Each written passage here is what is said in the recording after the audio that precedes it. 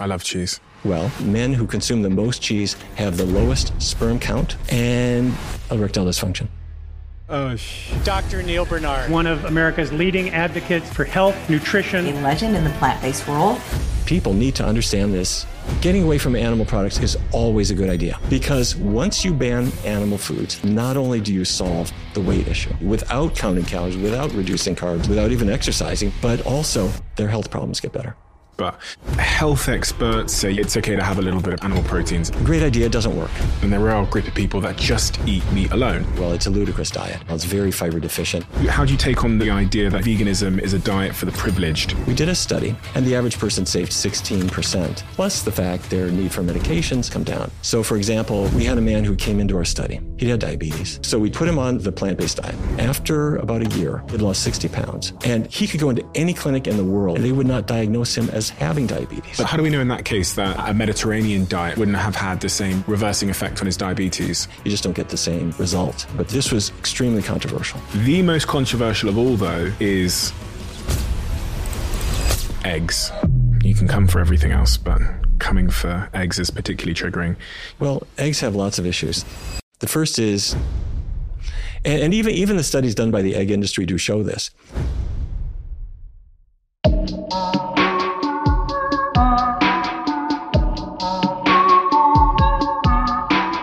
Dr. Neal Barnard, the work you've committed your life to, what good do you hope that it's doing for everyday people in their day-to-day lives?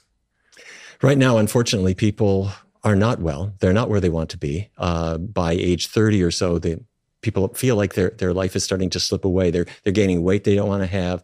Their cholesterol is going up. They're on medications that they know they're never going to get off of. And perhaps worst of all, they tend to hand this same fate to the next generation. And that's something that not only has to stop, but it can stop. The body can heal. We know how to do it. The job is to put it to work.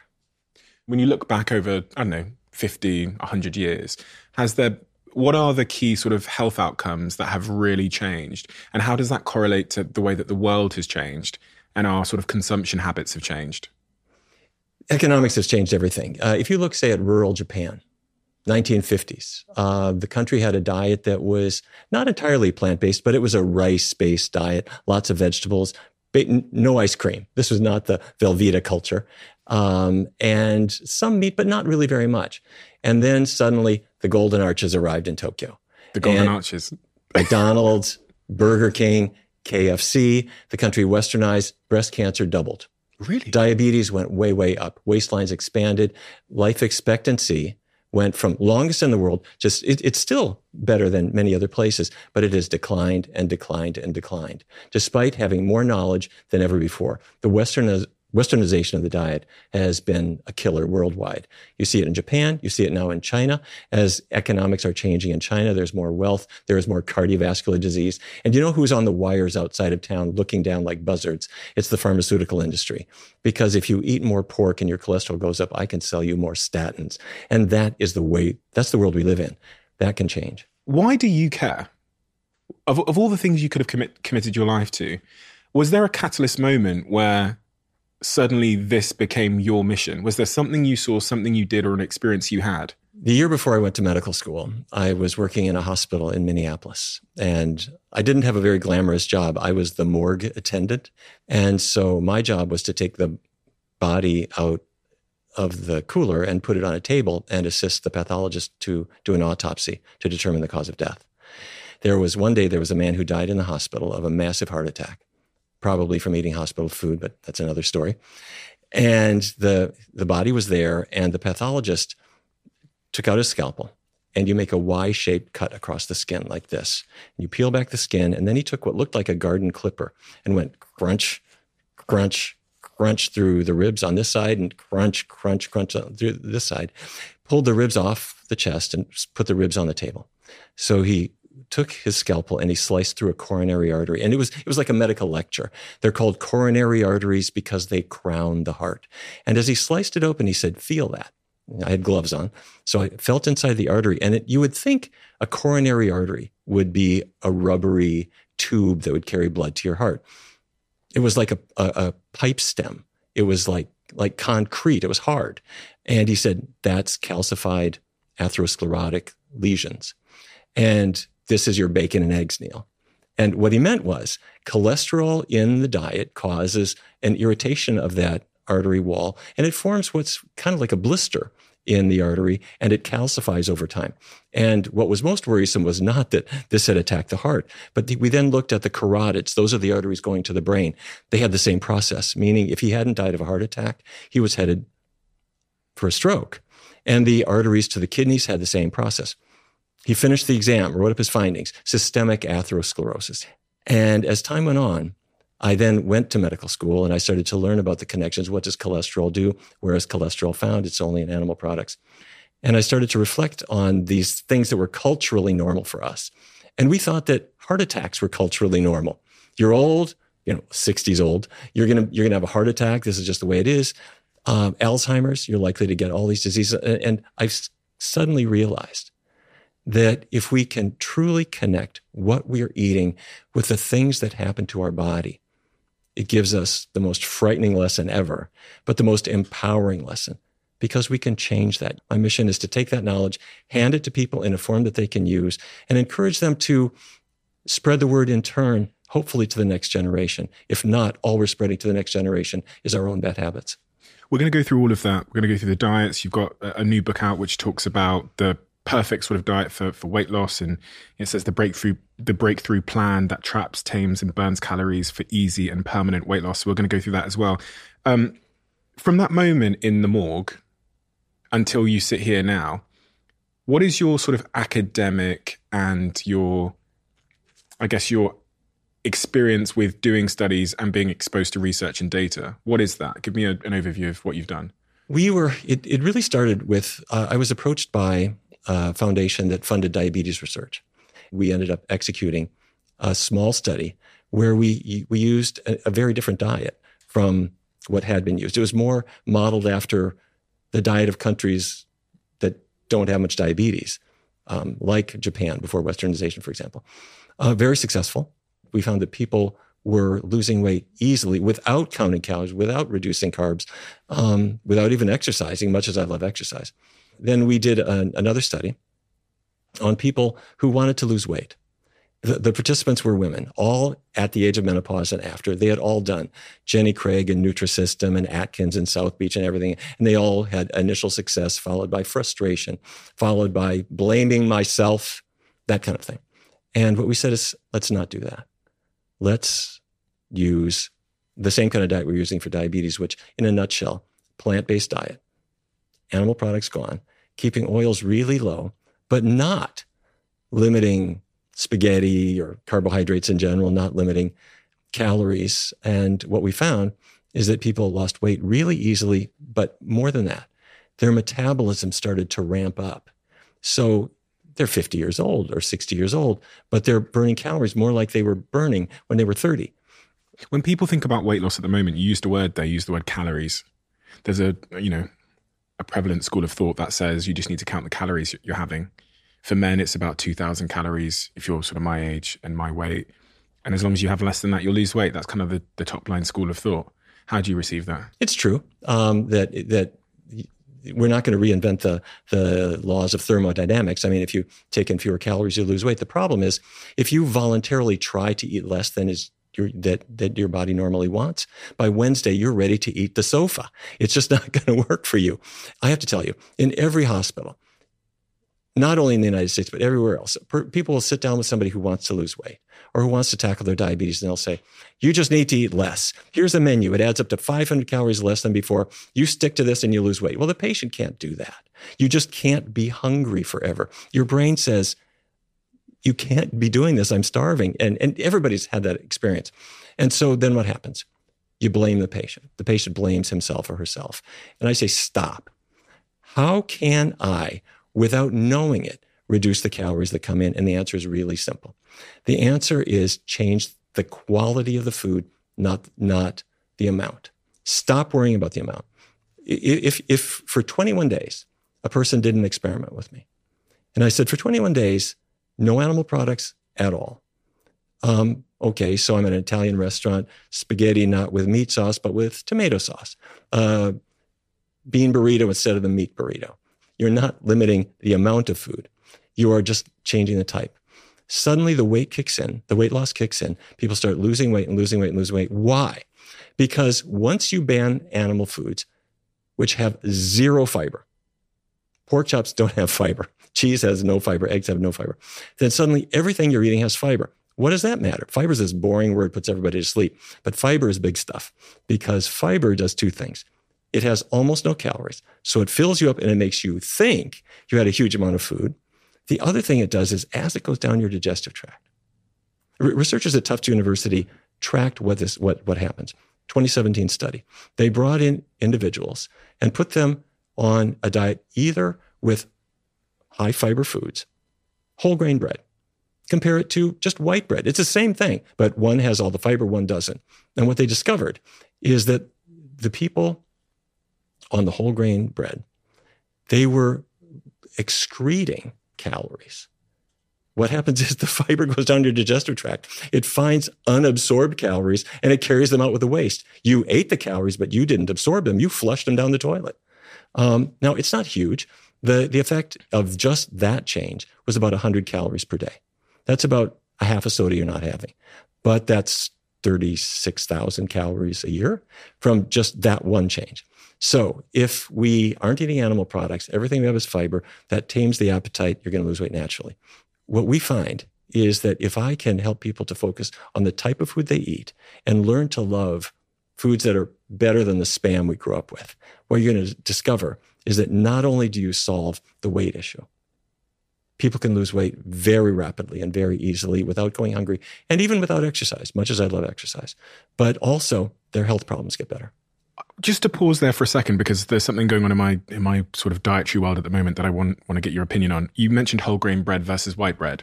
There's now all of these breads on the shelf. When I go to the hotels and you have the little breakfast bars, there's the sourdough, there's the rye, there's the white bread, there's the whole grain bread.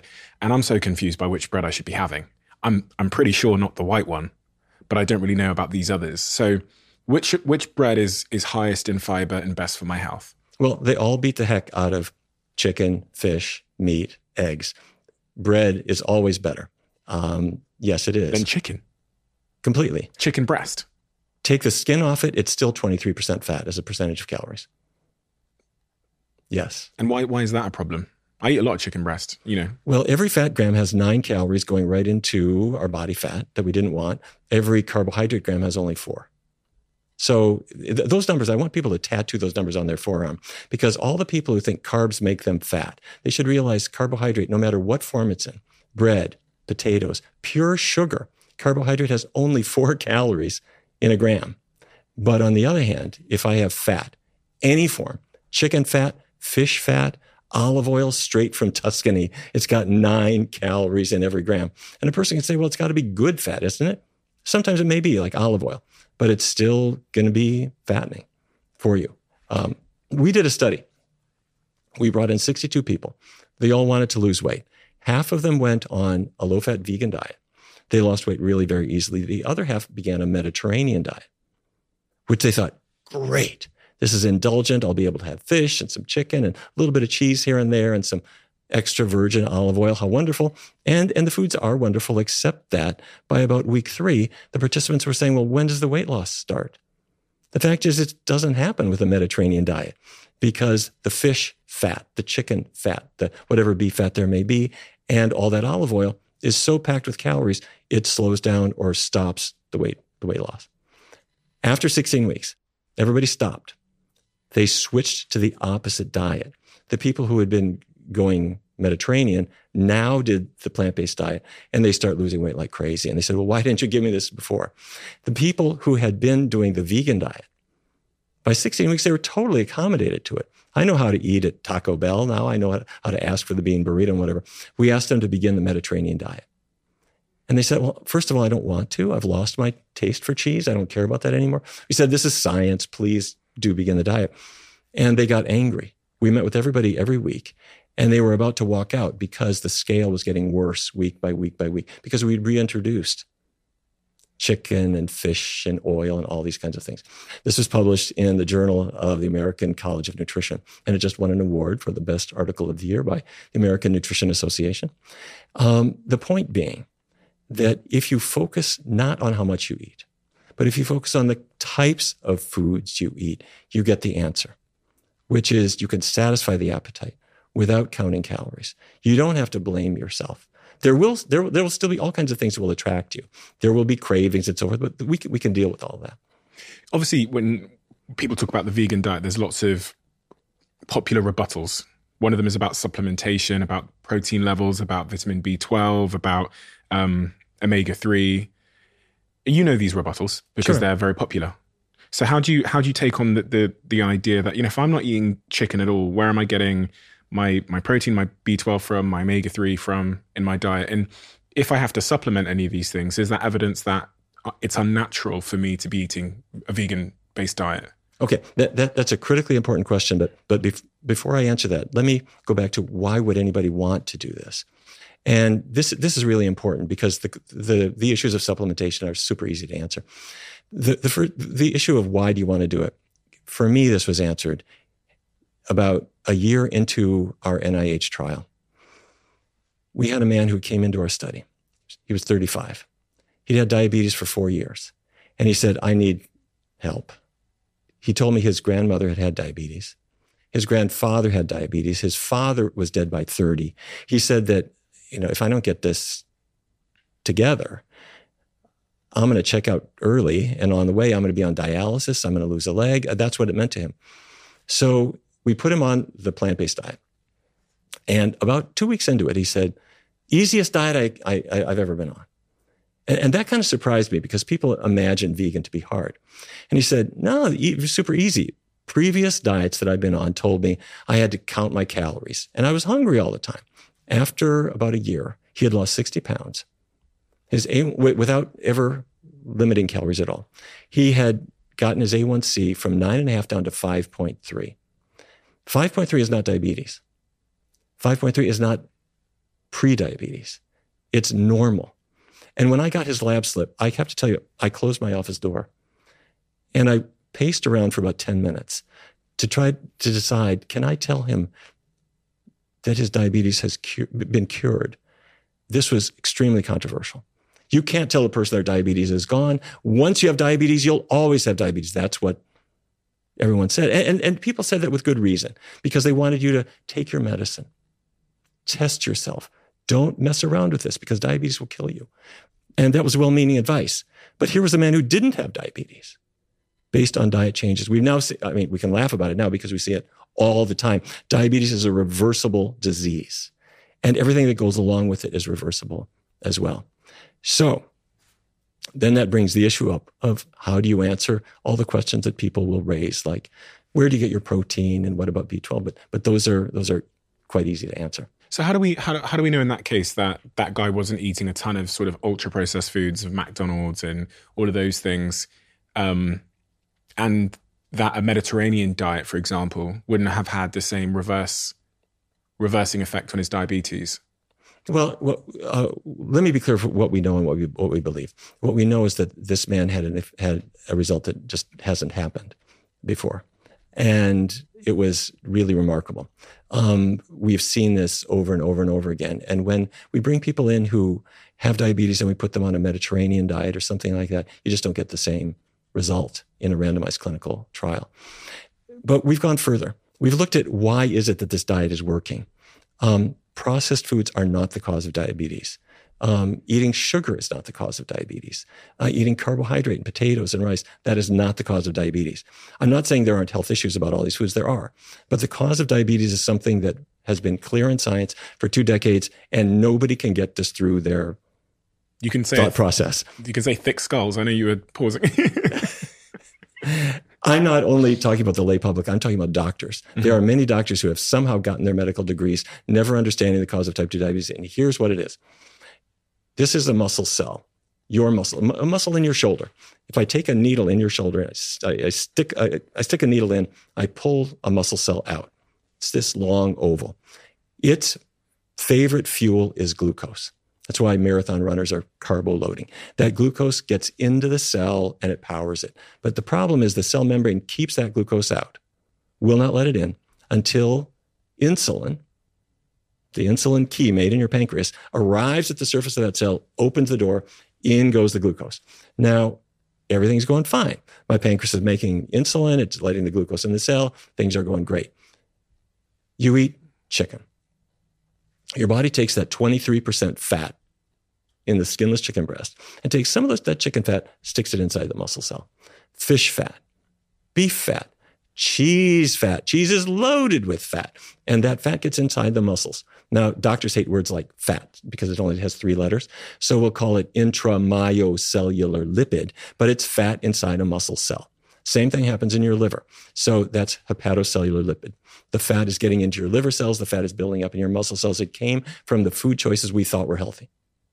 French fries, your body pulls out that fat, packs it in the muscle cell. Now the insulin key comes along, attaches to the surface of the cell. The cell is now filled with fat. It's just like going home, sticking your key in your front door lock that somebody jammed with chewing gum. Key doesn't work anymore. Okay, so what do? We'll say, let's take the animal products out of your diet. There's now 0 animal fat in your diet. Let's keep oils really low too. So baked potato instead of the chips. Okay, no fat in it. Great. What happens, and I can show this to you with magnetic resonance spectroscopy. I can look inside your body. That fat starts to dissipate. And as the fat comes out, I'm not talking about belly fat. That dissipates too.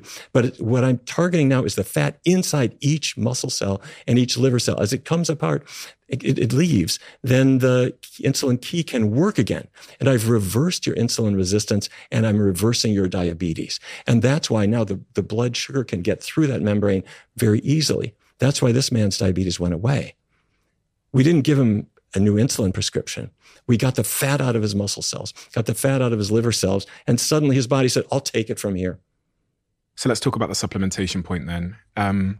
People that are vegan, my partner was vegan for some time. She had a lot of sort of health complications with it. So I've got a little bit of a sort of clouded opinion around that. And again, when I talk about my partner, she was vegan for 2 years. I tried for 2 weeks. I struggled. Long story. But she was vegan for 2 years. In her words, and she shared this publicly, she gained weight. She had issues with her menstrual cycle and lots of other consequences. And she now points to the 2 years being vegan for both those outcomes.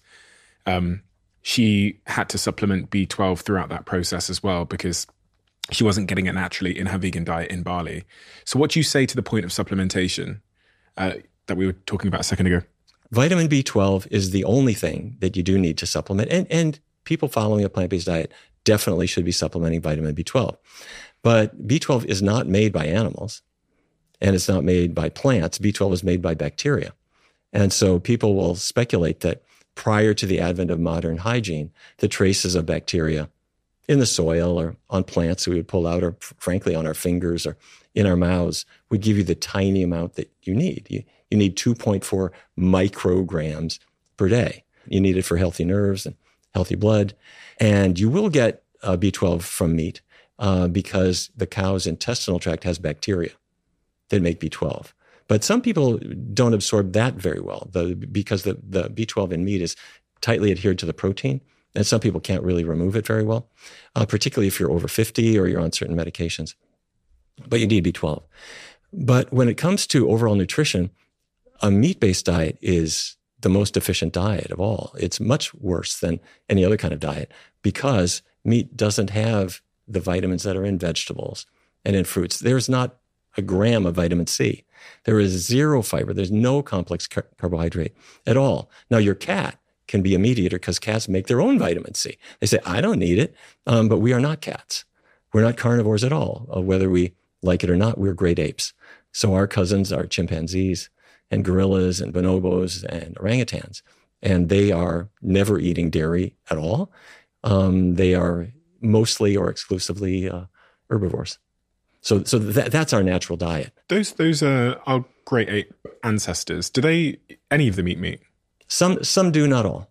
Okay. Yeah. And going back to your point about vitamin B12, you're saying, just so I'm clear, that we historically would have got that from our less sanitary environment by, our ancestors pulling up leaves and eating some of the soil in the process and those kinds of things. Is that what you're saying? Well, that's one possibility. And the other possibility is, frankly, that we could absorb our own B12. Your digestive tract makes B12, but the question is, how absorbable really is it? And most people believe, and I think it's quite possible, that it's produced too low down by the gut microbiome to really be efficiently absorbed. So either way, my suggestion is I wouldn't worry about it. You just take B12. It's in every multiple vitamin you ever took, and it's at the store. And you would just take it. And that way, there's no worry. The health experts, the nutritionalists that I speak to on this podcast, I would say agree with what you're saying by about 90%. They, thinking through what they've told me in private and on the show, they say you want predominantly plants on the plate, fruit and veg and all that stuff. And then it's okay to have a little bit of animal proteins as well on there. So like a little bit of chicken breast, for example, is okay. And that as a balancing act gives you what we sort of a nutritionally complete diet. What's your thoughts on that?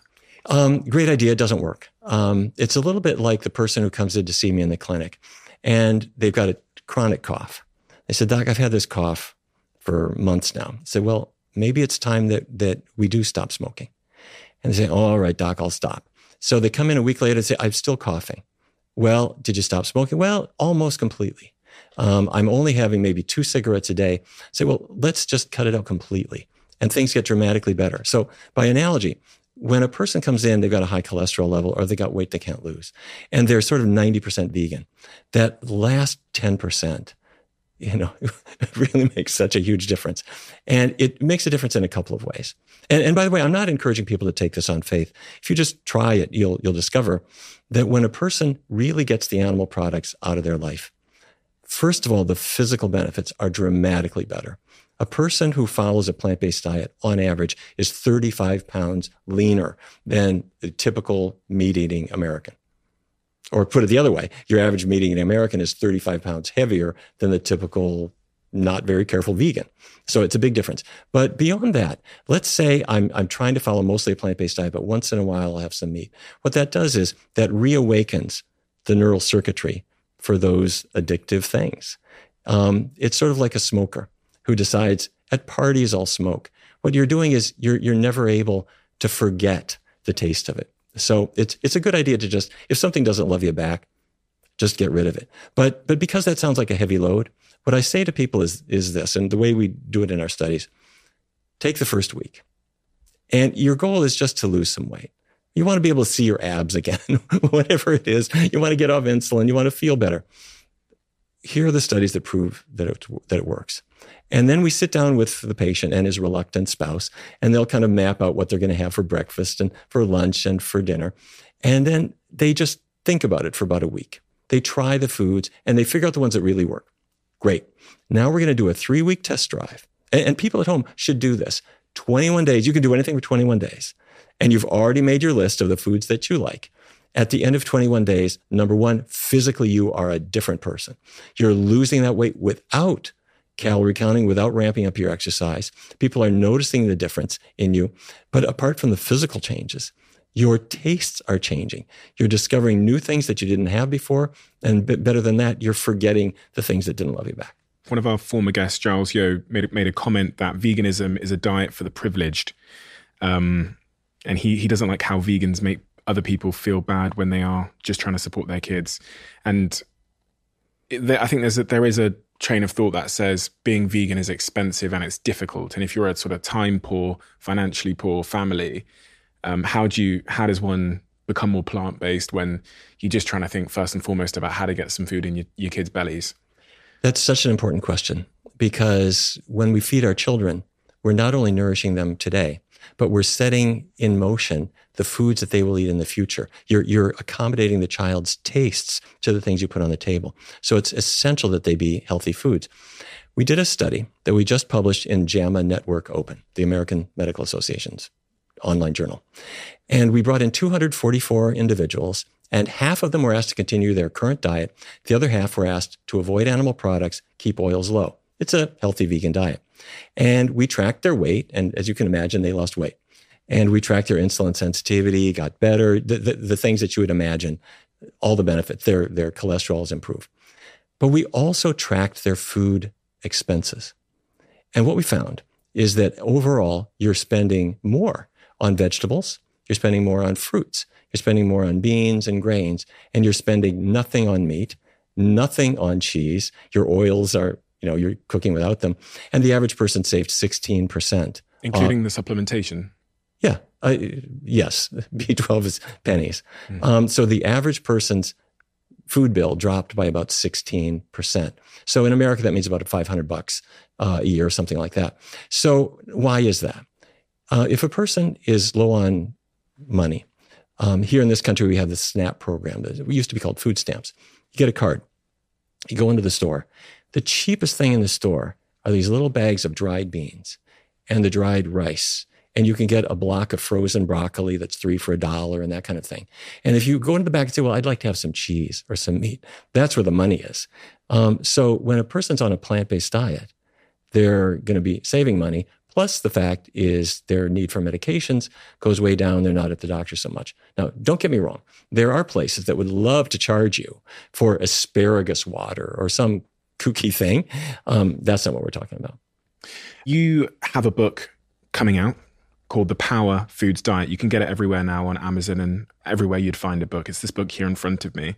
And you kind of reverse the narrative as it relates to weight loss because you provide a much more positive perspective on how to lose weight. Your book doesn't tell people what they shouldn't be eating. It tells them what they should be eating.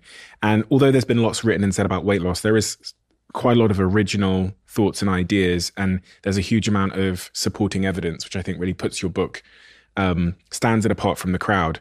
Why did you write this book? Why did you write a book about weight loss? Up until now, the whole idea has been, if I want to lose weight, I have to say no. I have to say no to calories, no to seconds, no to dessert. And I started thinking, wait a minute. There is a huge body of research that allows you to just push that off the table and say yes to certain specific foods that I call them power foods because they do 3 things. There are certain foods that are appetite tamers. This is the same reason that people are buying Ozempic and Wegovy, these injections that tame your appetite. Food will do precisely the same thing. That's right. Food releases GLP-1 agonists and will tame your appetite. What is GLP-1? GLP-1 is a compound made in the intestinal tract. And this is the thing that Novo Nordisk is trying to simulate with its weekly injection, initially marketed as Ozempic and then marketed under the name Wegovy. In the US, it's been hugely controversial because it does cut down the appetite and people lose weight, but it costs them more than $15,000 a year. And the side effects, nausea, vomiting, diarrhea, feeling terrible.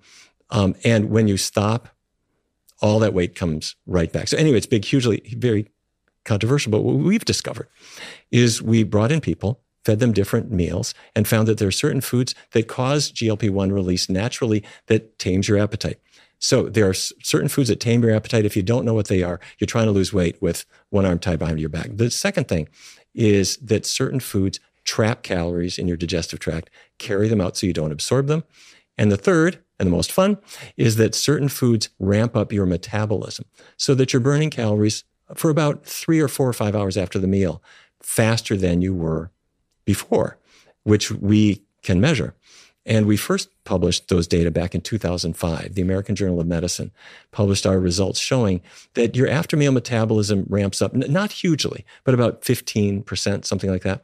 So then again, in about, I think it was 2020, we published this with JAMA Network Open, that they looked at a new group of participants. And the same thing happens, that your metabolism ramps up. But so many people are struggling with weight, blaming themselves. And my answer is, wait a minute. I can make you a wonderful meal and you can lose weight naturally. Let me give you an example. There is a twins registry in the UK. Great registry. They've got, in this particular study, they looked at not quite 3,000 twins. Identical twins, same genetics. But then they did DEXA scans. It's a scan that looks not just at body weight. What it looks at is body composition. So how much body fat do you have? And they discovered that one twin, compared to the other twin, had 9% less abdominal fat if she was the twin eating more anthocyanins. What is that? Anthocyanins is the blue in a blueberry or in a grape. This is nature's painting box. And they're powerful antioxidants. And so then at Harvard, researchers looked at, okay, which foods are associated with weight loss? They looked at about 130,000 people in the Nurses' Health Study and the Health Professionals Follow-Up Study. They track them year after year. And they say, okay, these people are eating more of this food, more of that food. How does that affect their weight change? And this is just an association. But what they discovered is that people who ate more beans would tend to lose more weight. People who ate more citrus fruit, even fruit juice, would lose more weight. People who ate more melons, watermelons and cantaloupes and things, would lose more weight. And then green vegetables, but the number one food of all the foods that was associated with the most weight loss was blueberries and all their cousins, like raspberries and so forth, these anthocyanin-rich foods. So why the heck is it that people who decide to eat more of these foods and bring them into their diet, why are they losing weight? Well, okay, if you're eating the blueberries for the dessert, you're not eating the cream custard, maybe that's part of it. But even when you control for that, you still see the weight loss. And we believe that the reasons are that these are always high fiber foods. They are always very modest in calories. And there is something about the effect of anthocyanins that may affect either our appetite or more likely our metabolism. On the point of anthocyanins, is the color of the fruit somewhat an indicator of an anthocyanin? Yes, it is, but it can be tricky.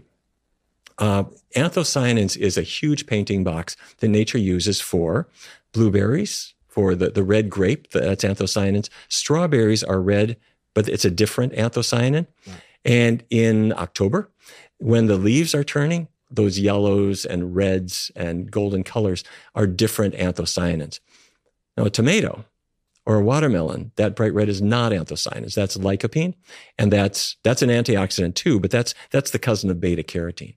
So beta carotene is the orange in a carrot, lycopene's the red in a tomato, and the anthocyanins are the purples in the grapes and in the blueberries and so forth. With blueberries, is there a positive impact on memory in the brain with blueberries as well?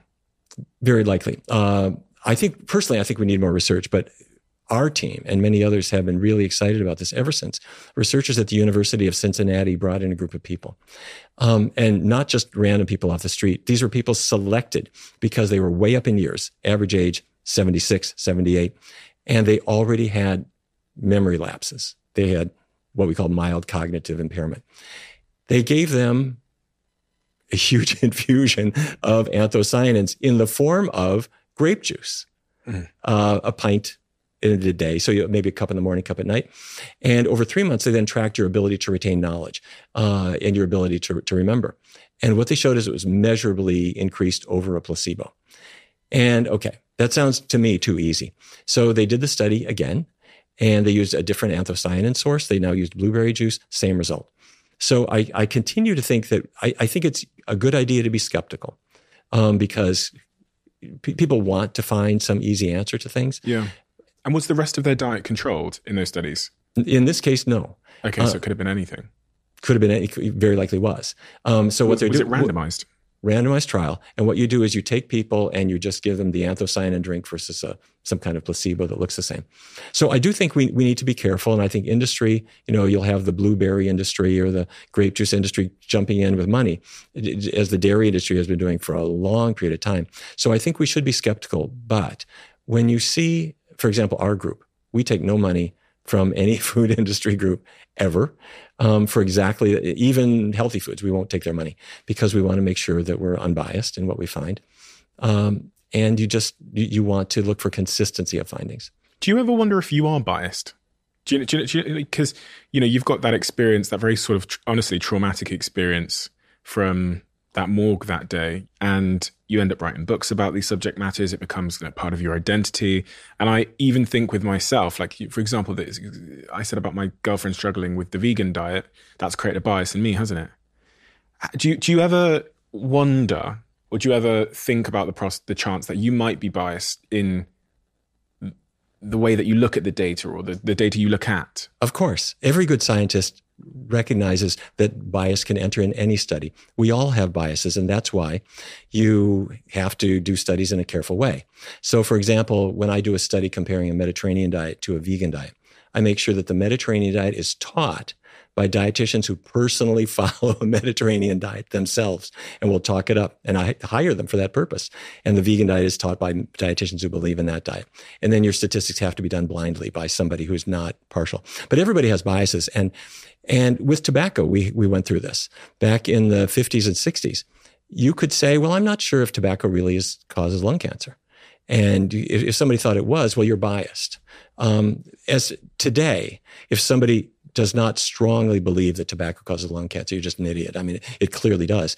But that doesn't mean you don't do tobacco research. You do. But you try to set your biases aside. A lot of people will just eat chicken steak because they just think it tastes nicer. I think I'm in that camp. I think I was, whether that's just a nature thing, I was raised on eating chicken. My mum cooks chicken all the time. I love going to this steak restaurant in London called Flatiron. If you guys want to give me a discount code, I fucking go there all the time. But I just like the taste of it. So that's why, big part of the reason I eat it. And as a young man, I want to get as much protein as I can. I want to work out. I want big, strong muscles. I like the taste. It helps me grow my muscles. You can do anything you want. You can. However, what you want today is what you ate yesterday. Our tastes can drift very, very readily to foods that we expose ourselves to. So if the past week I've been eating chicken and so forth, that's what we tend to come back to. And that's what we accommodate to. And that's true for caffeine. That's true for every drug of abuse. That's true for foods that we get hooked on. It's true for cheese more than anything else. People listening to this broadcast are all nodding exactly right now because they're saying, I could be vegan except for the cheese. And I love cheese. Well, it doesn't love you back, unfortunately. Cheese has, not to divert too much, but cheese is the one food that actually contains narcotics. The casein protein that's in milk comes out of the cow's udder. It digests in the calf's stomach to release what are called casomorphins. They're casein-derived morphine-like compounds. And they go in the calf's blood to the calf's brain, and they attach to receptors, the very same receptor that a narcotic attaches to. So if you drink a glass of milk, the very same thing happens, is that your body takes the casein protein, pulls out the casomorphins, they go to your brain and attach there. But the reason that cheese is more addictive than milk or even ice cream is because when you make cheese, you concentrate the protein and the fat. You remove all the lactose, sugar, and all the whey, and it's just basically casein mixed with fat, and it's basically dairy crack. The big problem here, and for any guy who's thinking, do I want to stop eating dairy? Estradiol, female sex hormones. If your mom has hot flashes and she's taking estradiol to calm her flashes, that female sex hormone is in cheese. It's in milk. The cow makes it. Cows naturally make estradiol, and so it's in every slice of cheese you ever ate. But it gets worse. To get cheese, you have to milk a cow, and cows normally don't make milk. They make milk only after they've been impregnated. And if you don't mind, let me just walk you through how this happens, because I think it's good for people to be aware of. On every dairy farm everywhere in the world, there's an underpaid guy who takes his left hand and puts a glove on it up to his shoulder, and he sticks his hand into the cow's rectum up to his elbow, and he grabs the cow's uterus. You can feel the uterus through the rectal wall. And you hold it steady, and with your right hand, you take what looks like a knitting needle, and you jam it into her vagina, right through the cervix, and you inject sperm that you took from a bull. Now, she will become impregnated, and she will not object because she's chained up by the neck, and she can't turn around and stop you. And then you go on to the next one, the next one, the next one. 9 months later, after her gestation is finished, she will have a calf, which she didn't volunteer for, but this is now her baby. And she will look at that calf, and the calf looks up at mom, and all the farmhands gather around, because I got to tell you, there's nothing cuter than this big bag of bones of this little calf who's just born. And this is like the first hour of life. And then they say, well, wait a minute. You don't want that calf to suckle, because that milk is what we're going to sell. The milk that's made for her calf is we're going to sell. So we have an implement that solves that problem, and that's a wheelbarrow. So you put the calf in a wheelbarrow and you carry the calf away. Now, the mother-infant bond is the strongest bond we have in nature. She will follow, and she'll follow like effectively in her own bovine way, saying, this is my baby. And then a gate will hit her in the face, and she will stand right there and cry out. And the calf, if the calf is male, will very soon be killed for veal because you can't use a male in the dairy industry. And if that calf is female, she will be put in an isolation hutch, fed milk replacer. And when she's about a year old, she'll get a hand up her butt, and she'll be impregnated. Now, in nature, a cow lives to be about 20. On a dairy farm, their milk production, although they're impregnated every single year, slacks off by about age 4. And then they are hung up by their leg, and they are slit for low-grade beef. So the dairy industry is a meat industry. It just takes you a little while to get there. And every dairy cow is impregnated artificially. They're separated from their calf. And we just kind of put up with this. And during each pregnancy, she is continued to be milked. The estrogen comes down those milking tubes. It gets into this little swimming pool full of milk when they throw in the rennet, which is this genetically engineered enzyme that makes it clot. Then you throw in the bacteria. They give it that funky fermented flavor. And people get hooked on this stuff. And you're eating this mixture of estradiol along with a huge amount of fat and these animal proteins that have the casomorphins in them. And everybody gets hooked on this thing. And your average American eats 77,000 calories of cheese every year. And then they think they got fat from eating bread. It wasn't the bread. It was that hunk of cheese that was in between there that could explain the entire weight problem we have in America. So you're saying also that then men who are drinking the dairy products or eating the dairy products there's an implication for their own hormone levels and their own sort of sperm counts, etc. Is there any evidence for this that drinking milk as a man will reduce your sperm count? Exactly. That has been discovered. In New York State, researchers went into a fertility center and you do sperm counts on men. And when you do a sperm count, what you're looking at is the count, the number of little sperm. You also look at their morphology, meaning their shape, and their motility, meaning are they swimming straight? And what they have shown in at least 2 studies that I'm aware of, that men who consume the most cheese have the lowest sperm counts and the worst motility and motility and morphology. And the reason, of course, is you're swallowing estrogen every day, but it gets worse than that. When you eat cheese, you're eating something that's 3/4 fat. It's really high in calories. And added to your chicken fat and beef fat and the fat that people get all over the place, you're gaining body weight.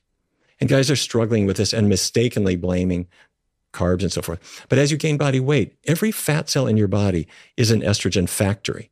What I mean is your testosterone goes into a fat cell and estrogen comes out.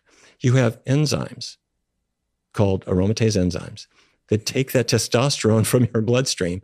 And the more body fat you have, the more they are reducing your testosterone because they're converting it to estradiol. Is this in part, in your view, why there's been a decline in testosterone in men over the last couple of decades? Without question. I can reduce your testosterone level within a matter of a couple of weeks just by putting you on a cheesy, meaty diet. The more your body fat expands, the more your testosterone level is neutralized.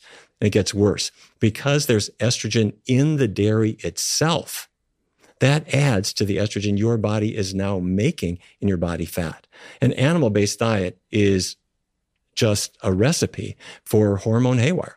I have to ask about the carnivore diet, which is, I've had guests on this podcast that weren't health experts or even talking about health or food or nutrition at all, but certain guests, and one in particular, who is on the carnivore diet, because, I also think about Michaela Peterson, who I think is a wonderful person, and she's also on the carnivore diet. She had loads of health complications in her life to the point that I think she was virtually disabled at one point, in bed, couldn't move, lots of pain, lots of problems. And then she went on a carnivore-only diet, which meant that she eats pretty much only steak with salt and pepper, I believe. Don't want to get that wrong. And all of her health problems went away. And when you hear about those stories, you go, Jesus, that's incredibly compelling. I'm not saying that is the correct diet at all, because I've sat here with enough nutritionists and health experts to know that there's a general consensus that you want as much plants on your plate as you possibly can, with a little bit of protein. They seem to be pretty decided that a little bit of sort of chicken breast isn't a problem. But there is a school of thought, and there are a group of people that just eat meat alone.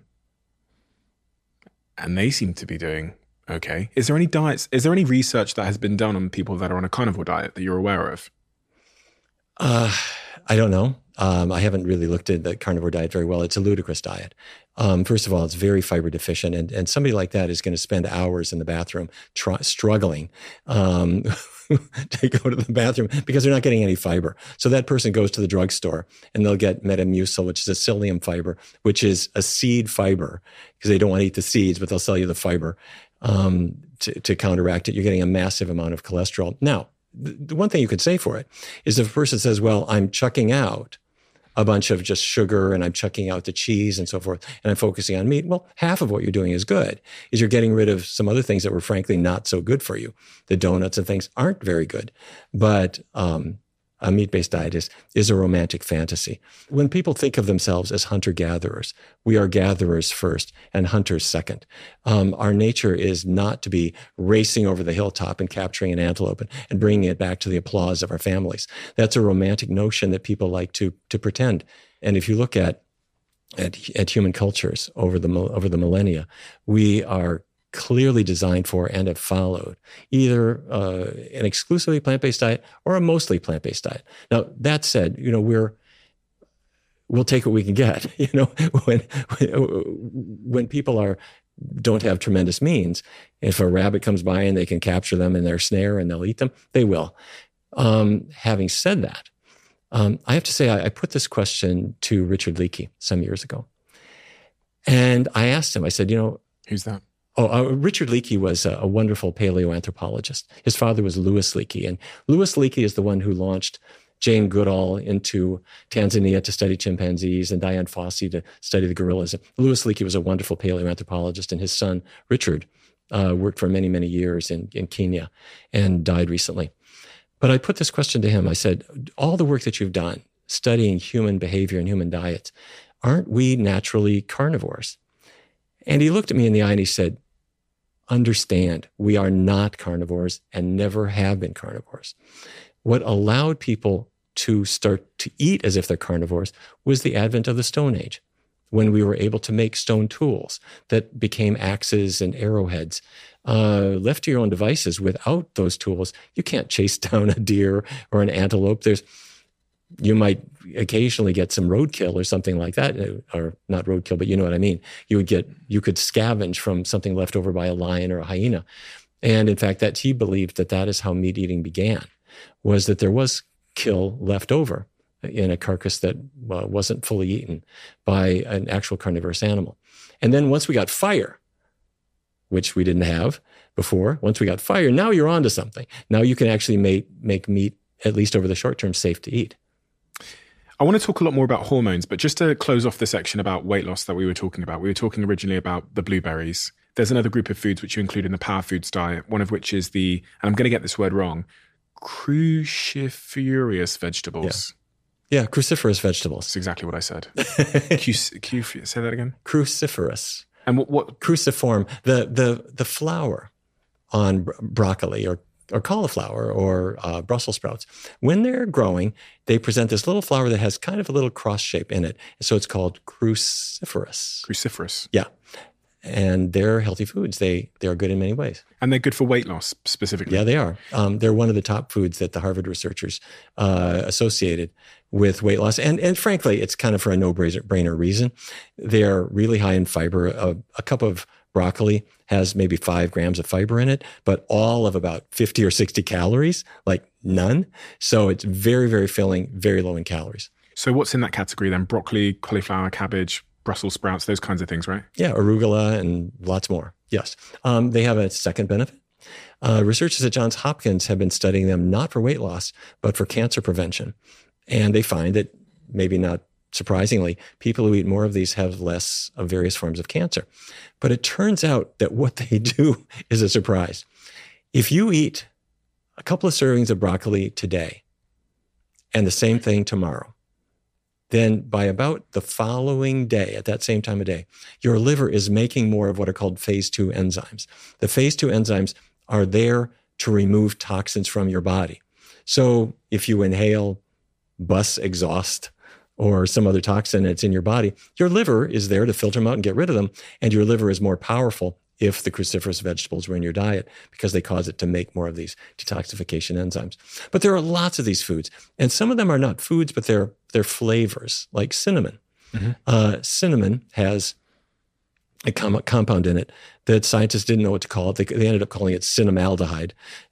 Researchers are not always very creative with their naming, but cinnamon contains this thing called cinnamaldehyde, and it's associated with weight loss. And it appears that it works by increasing metabolism.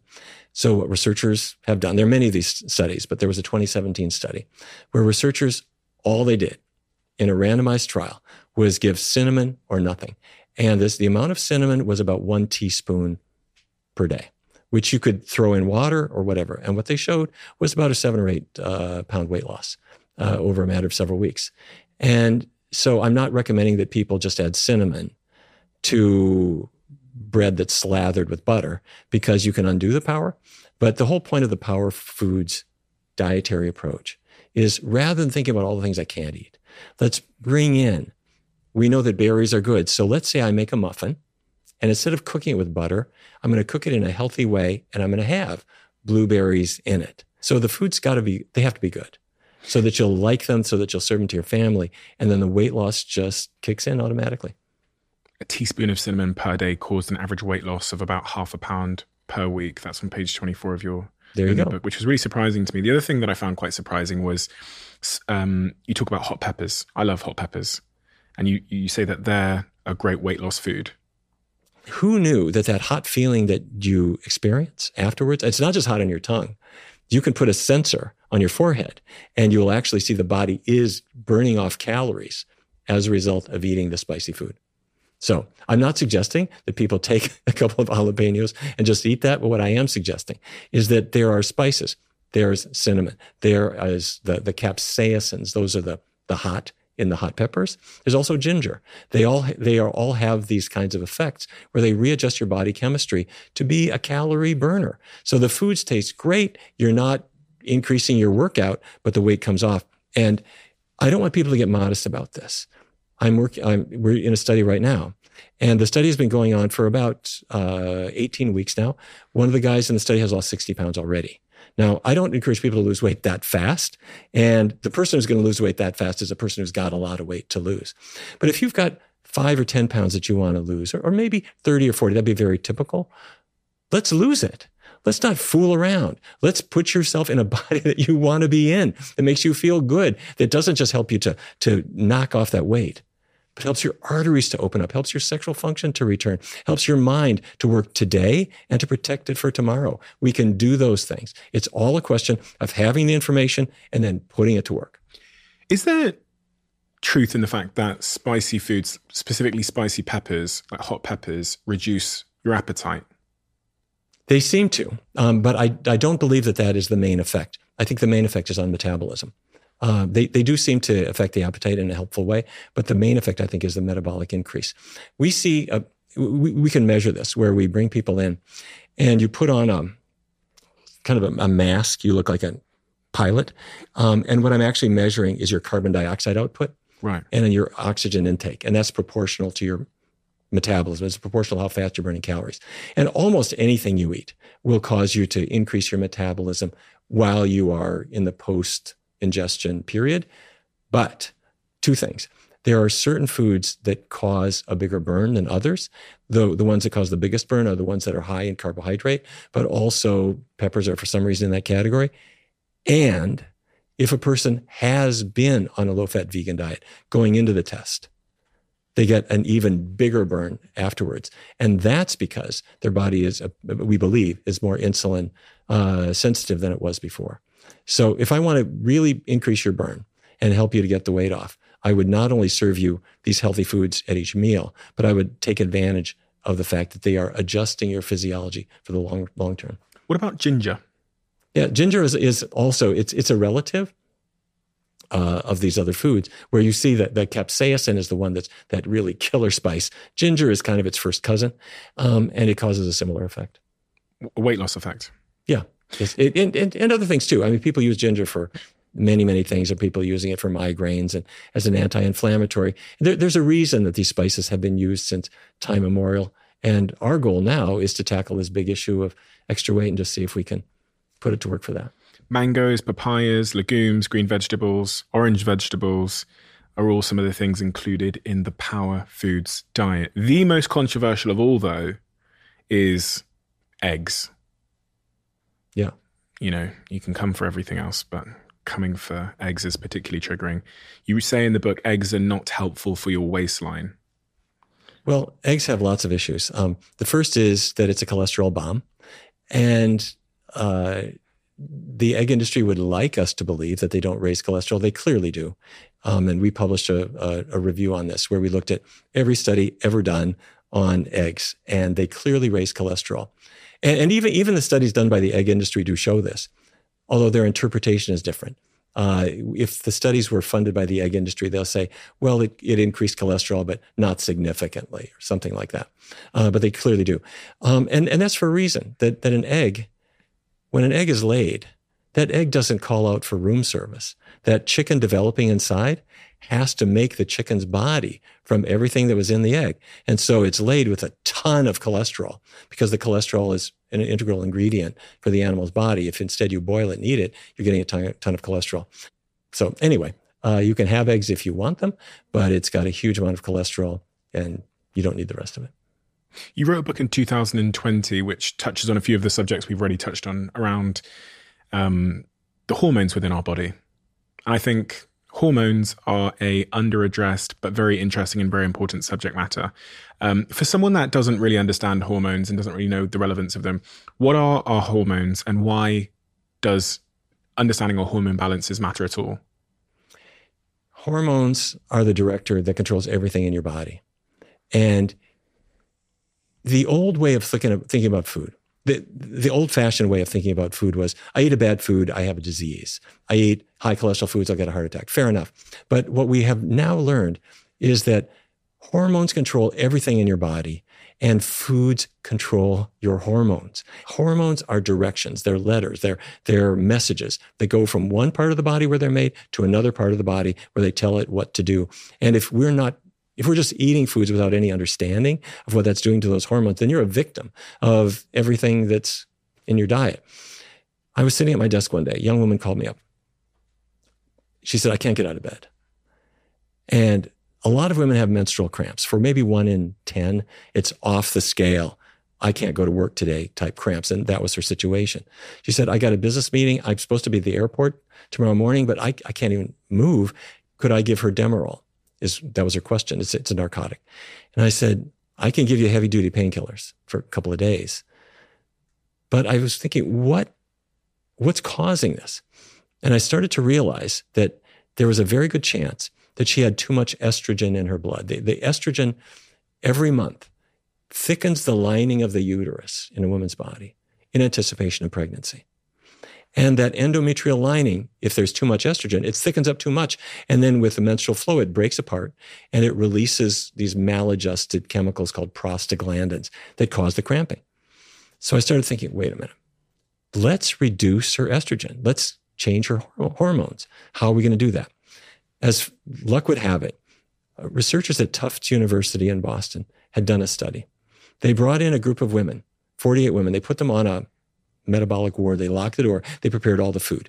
They gave them diets for 8 to 10 weeks each, either cutting fat, increasing fiber, or doing both at the same time. And what they found was amazing. The more you cut fat, the more estrogen levels came down to a more normal level. The more that you increased fiber, again, the more that estrogen came down. What they were thinking about was breast cancer. If I can tame estradiol, I can reduce breast cancer risk. But I was thinking, this woman has hormone haywire that's causing her cramps. So I suggested something I don't think any doctor ever suggested before. I said, let me give you some painkillers for today, for tomorrow, so you can function. But would you like to try an experiment? Everything in your diet I want to be from a plant for the next 4 weeks. And keep oils really low. What am I doing? I'm making sure she gets max fiber, minimum fat. She called me back 4 weeks later. She said, Dr. Barnard, I got my period today. Nothing. No symptoms whatsoever. She said, this is miraculous. This hasn't happened to me ever. And she was cured as long as she stuck with it. But then she would kind of loosen up her diet and then the pain came roaring back. So we then did a randomized trial. which we published in the Journal of Obstetrics and Gynecology with our partners at Georgetown University's Department of OBGYN.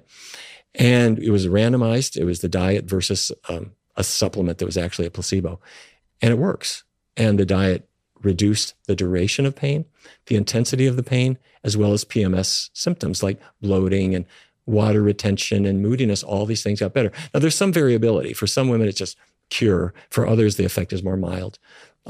But then we started to realize, wait a minute, how about menopause, where a woman has hot flashes that are driving her crazy?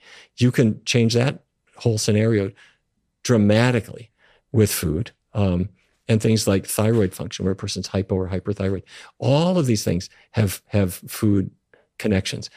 We need more research. Not everything is known, but there is more than enough known now that people should be able to put it to work for themselves. Speaking specifically there about, I want to talk about the other things you mentioned, thyroids, menopause, etc. But on the point of fertility, a lot of people are struggling with fertility for a variety of different reasons. I think we're all getting a little bit, we're having kids later than ever before, both men and women, and fertility as a conversation is rising, and also IVF is becoming more popular for obvious reasons. What impact does our bodies, specifically how large our bodies are and how much fat we have on our bodies, have on our chances of being fertile? And are we seeing any sort of macro trends in human fertility?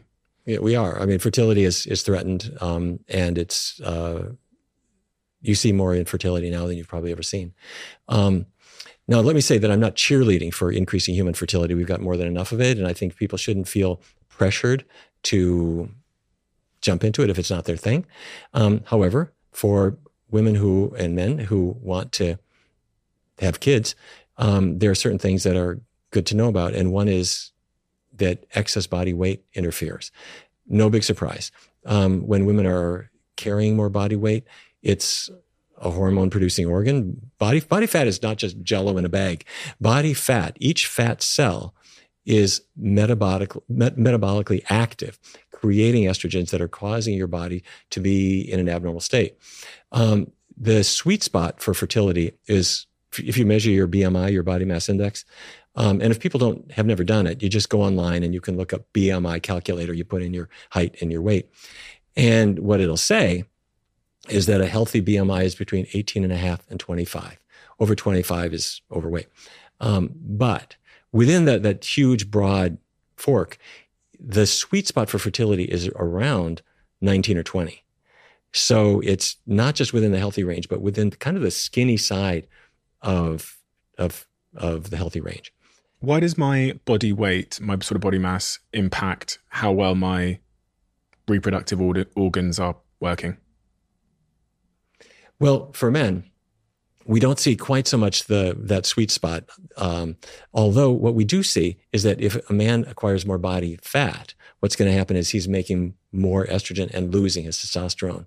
So the more weight you have, the more of these sort of estrogens and testosterones the body produces. The more body fat that you have, the more a man's body will take the testosterone and convert it to estrogen. So you're losing testosterone, gaining estrogen, which is the last thing that you want. But there's another part of the fertility issue, and that's dairy products. And researchers have been looking at this for a long period of time. There has been concern that dairy products interfere with fertility, both for men and for women. And Dan Kramer at Harvard University was really a proponent of this, looking at different countries and countries where dairy was just not their thing. There are a lot of countries, particularly in Asia, where dairy just isn't a thing. And there are others where it's everyday food.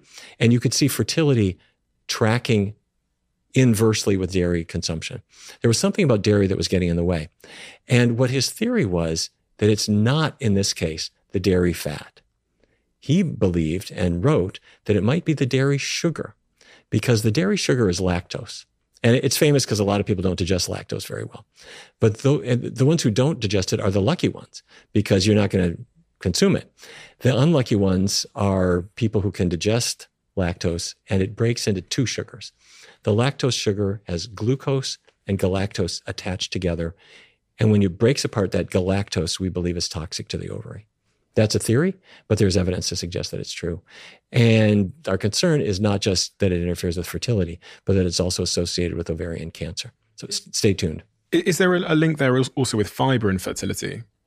If we have a low fiber diet, will our fertility drop? We would have to think so, because all of these things sort of go in the same direction. A plant-based diet tends to get your hormones in a better balance. Why though? What is fiber doing inside the body that's causing my hormones to change? Okay, your liver, every minute of every day, even while you're asleep, is filtering your blood. One of the things it filters out is anything that shouldn't be there, a toxin or even a medication. Your liver says, I'm not sure we want this in your blood. It'll try to remove it. And excess estrogens are also removed. When they're removed by the liver cells, they're sent through into the intestinal tract. Your liver, through the bile duct, sends unwanted estrogens, excess estrogens, down into the intestinal tract, and they go out into the toilet. Except, let's say I don't have much fiber in my diet. Let's say that I'm eating cheese and I'm eating a lot of meat. These don't have fiber at all. Then in that case, the estrogens go down the intestinal tract, and before they can be excreted, they're reabsorbed through the intestinal wall back into the blood. Doctors call this enterohepatic circulation. And so that very same estrogen molecule that your liver spotted, and it removed it, and it sent it down into your intestinal tract, thinking it was getting rid of it. It went through the intestinal wall back into the blood and ended up at the liver. Because there wasn't enough fiber. Because there was not enough fiber. If you have fiber in your diet, the fiber grabs those estrogen molecules and it carries them out with the waste. Okay, so this is my conclusion here, just to make sure I'm perfectly clear. If I have a lot of excess fat on my body, that means that I'm going to be producing more, if I'm a woman, I'm going to be producing a lot of more estrogen. Yes. Because the fat cells produce estrogen. So there's more estrogen being produced. And if I don't have the fiber, that estrogen is going to go into my liver, and then it's going to be reabsorbed back into my bloodstream and stay there, increasing my estrogen levels to a point where I'm struggling with fertility. But if I do have a lot of fiber, the fiber will grab that excess estrogen and it will take it out into the toilet. Exactly. And you want hormones, you want to be in balance, not too little, not too much. Hormones will kill you. Thyroid hormone. All of these things can ultimately be fatal if they're in too high an amount or too low of an amount. What's a thyroid? The thyroid is this little Clark Kent at the base of your neck. Yeah. You can barely feel that it's there, but the thyroid gland makes thyroid hormone, which gives you energy. And if it's not working, you know it. You get out of bed in the morning, you look in the mirror and you see, I just don't look right. My energy's not good. There's something wrong with my hair. My skin doesn't feel right. And a lot of people are low in thyroid. I've heard that phrase before a few times, underactive thyroid. Mm-hmm. Does that just mean that the thyroid's not producing enough thyroid hormone? Exactly. It's not making enough, and there are two reasons for it. The first reason is that you can't make one molecule of thyroid hormone if you don't have iodine in your diet. And iodine is an element that's in the earth, it's in seaweeds, it's in a number of things like that, but you may not be consuming it. Now, luckily, there is iodide added to salt, so your average person in most countries gets iodine in that from that source. And people who live in Japan and countries where they eat sea vegetables a lot get huge amounts of iodine. But if you're low in iodine, you can't make thyroid hormone. The bigger reason, though, here in the U.S. is antibodies, that your body makes antibodies to kill bacteria or to kill viruses. Your white blood cells make these antibodies, which are protein torpedoes that find that virus and knock it out. But for some reason, your white blood cells will make antibodies that attack you, and they attack your thyroid gland, and they stop it from working. And autoimmune conditions there are many of them. Rheumatoid arthritis is antibodies are attacking the lining of your joints. And what we believe is happening is that something entered your body and triggered that antibody release. And that something could be a dietary protein, like dairy proteins or meat. Now, no one has ever done a study to this point to see if a plant-based diet could reverse hypothyroidism. But we have evidence that they should. Because first of all, in the Adventist Health Study 2, they brought in 60, 70,000 people. And they showed that the people with the most hypothyroidism, the people in whom it was most common, were the big dairy consumers. In fact, vegetarians who were eating lots and lots of milk and cheese. The dairy protein, we believe, is the trigger for this. The people who had the least hypothyroidism were the vegans. When it came to hyperthyroidism, the same thing happens, but the physiology is a little different. Your antibodies are now attacking the turn-off switch. So the thyroid can't turn off. You can't regulate it anymore, and you're cranking out too much thyroid hormone. They are the people who have the most risk, are the meat eaters. Omnivores, people eating a lot of meat, a lot of dairy. Again, the vegans are the lowest in both. And we do see individual cases, anecdotal cases of people who've changed their diets and their thyroid's improved. But what we need is a randomized trial. Yeah, and I think that's the important point, isn't it? Because I always think when I've heard people talking about the sort of meat-eating diet versus the vegan diet, my brain goes, well, the fact that could be a massive stereotype and it might be wrong, so just to caveat that. But I tend to think that people that eat a vegan diet generally make better health choices outside of their diet. They tend to have more exercise. They tend to just be more conscious. They tend to probably smoke less. They probably drink less alcohol. Versus someone on the typical American diet who's having McDonald's, having alcohol, lots of sugar, processed foods, etc., probably exercising less. So in those sort of mass scale studies that aren't controlled and randomized, I go, it's hard to believe anything because I don't know the full picture. We saw this particularly when we looked at intelligence testing in kids. The kids who are raised on plant-based diets score much higher on intellectual testing. And I believe that in those kids, it's probably an artifact that they're raised by parents who are very well educated and are giving their kids every opportunity. And so they're using a plant-based diet for the kid because they think it's the best thing. However, the answer to this is to do a randomized trial, because when you bring in people who are all eating a junk food diet, and then you can randomly assign some people to a control group and others to a specific dietary intervention, then you're taking people who have been eating the same kind of diet, but what you're changing is the foods that they're eating. And let me be clear, getting away from animal products is always a good idea. However, when you pick and choose what's left, there's a big difference between a bowl of blueberries and a plate of chips. So what we want it's always a good idea to go away from the animal products, but we want to bring in the best of what's left. And if we choose the foods the right way, we can knock off that weight we've wanted to knock off, and we can really reclaim our health in a good way. The key to growing a business is making sure that it's scalable. And this comes with integrating into the right platforms early in the game to support your growth. A platform that's helped me and my team to do this is Shopify, who I'm sure you know by now because they do sponsor this podcast. Shopify is a commerce platform revolutionizing millions of businesses worldwide. We recently launched our second version of the Diary of a CEO conversation cards on Shopify, which would not have been possible without Shopify. When I started podcasting, an online store was the furthest thing from my mind.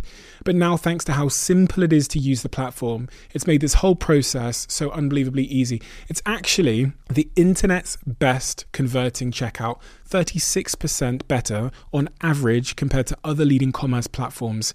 If you guys haven't tried Shopify and you're business owners, go and try it now, because you can sign up for a $1 per month trial period just by heading to shopify.com/Bartlett, and you can get started for $1.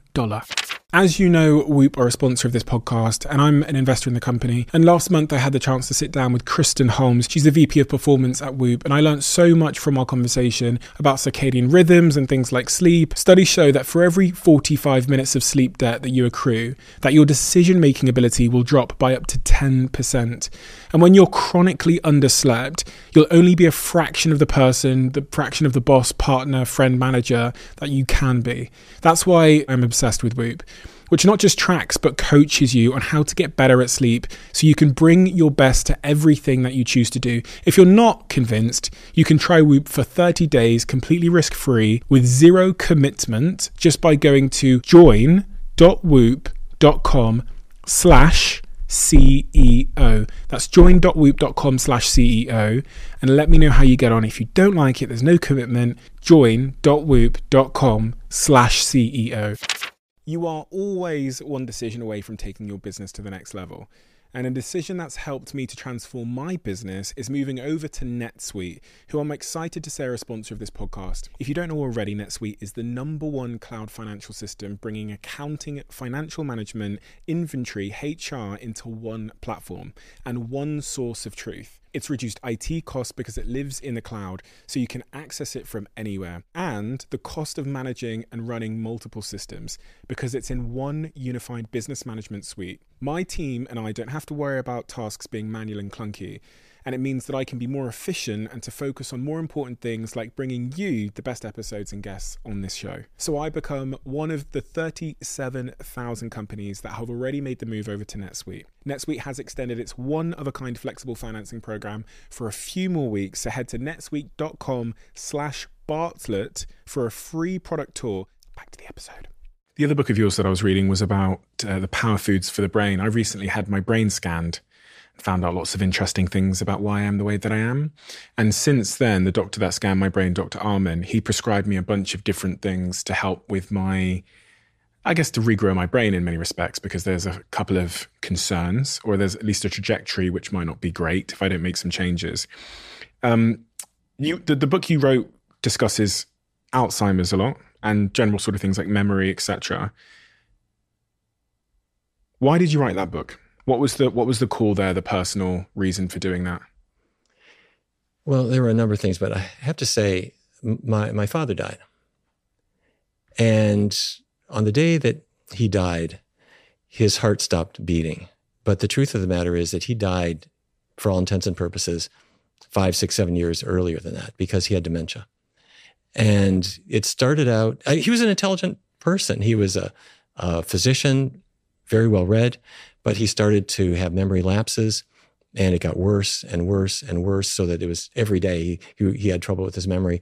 And then he couldn't control his emotions and ended up not being able to control anything in his life, and had to be separated from my mother, cared for 24/7, and he finally died.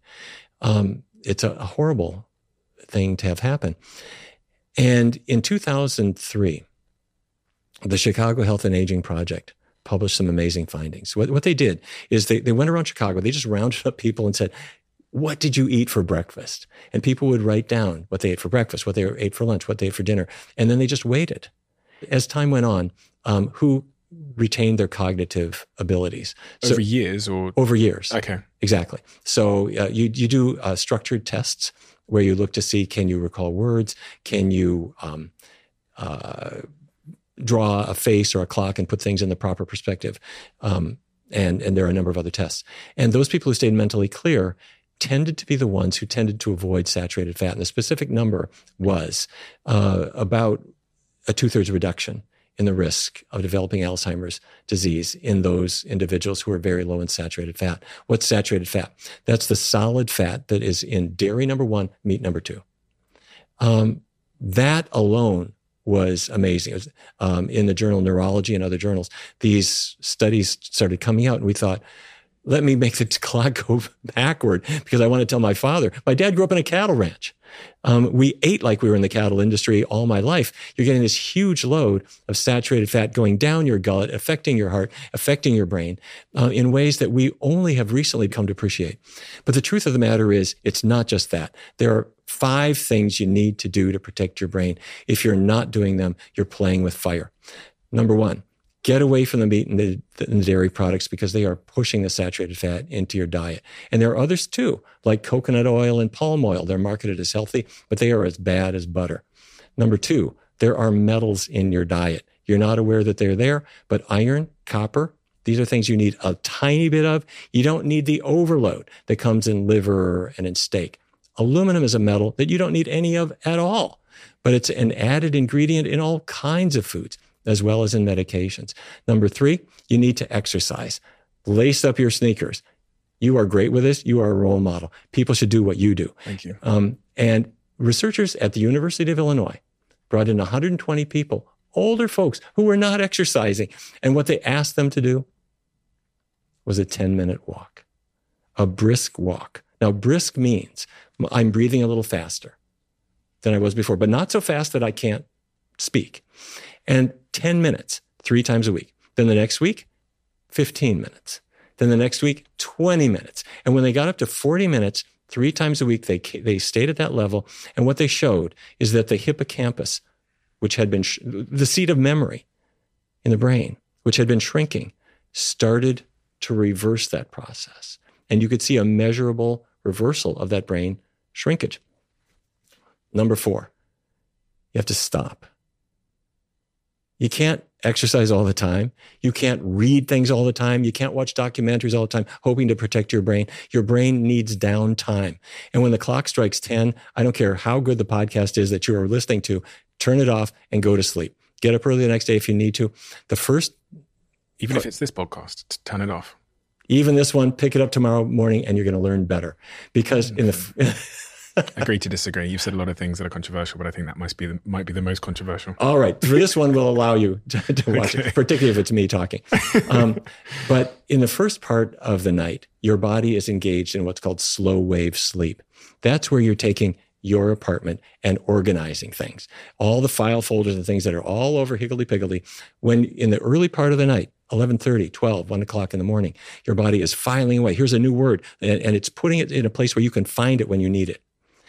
Later on in the night, the brain does what's called REM sleep, rapid eye movement. You're dreaming. And now you're integrating physical skills like playing the violin or tennis or anything physical, and also emotions. So if you are not sleeping, what's happening? You're going to have crummy memory. Anybody can test this themselves. Just look at a time when you were sleep deprived. You discover your memory is shot after about 3-4 days, and your emotional control is much worse.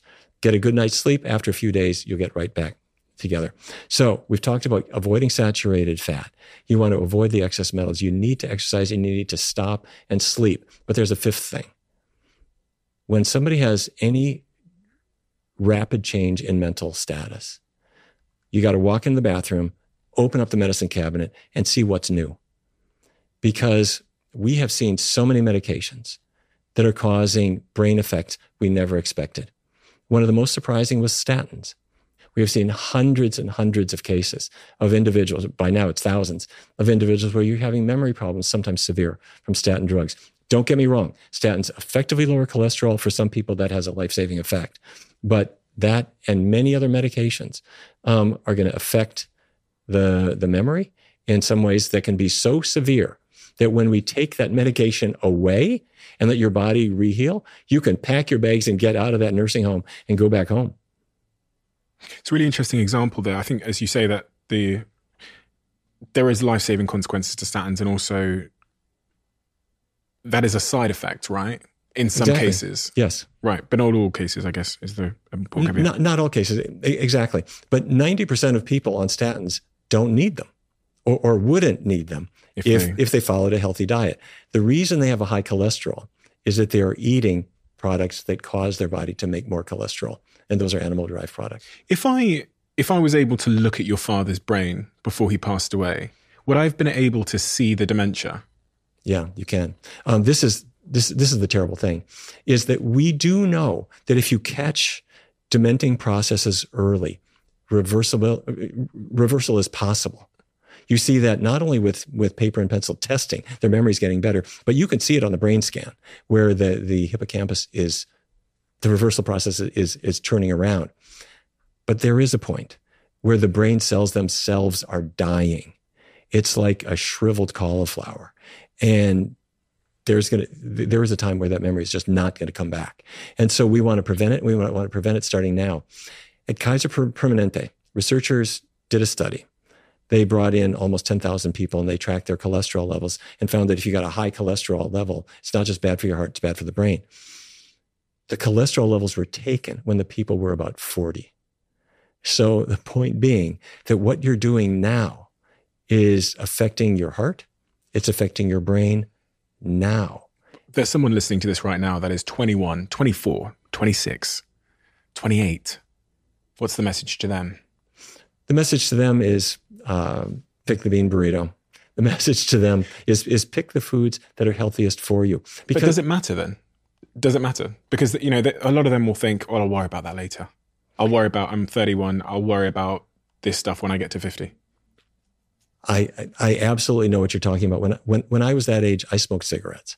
I smoked about a pack a day. Yes, it's true. I did. In fact, all the medical students did. We figured I'm under so much stress.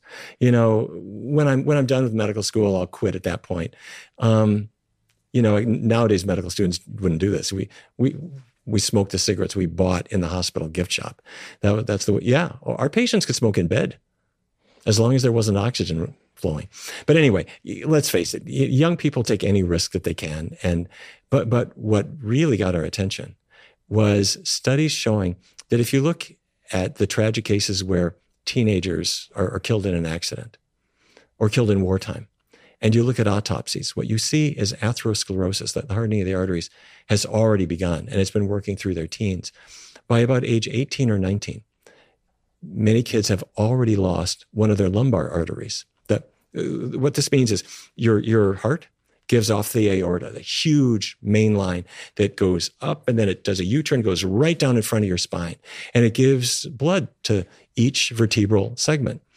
And the very first place where those atherosclerotic lesions form and pave off those little bifurcating arteries, the little side arteries that are going to help your lumbar spine.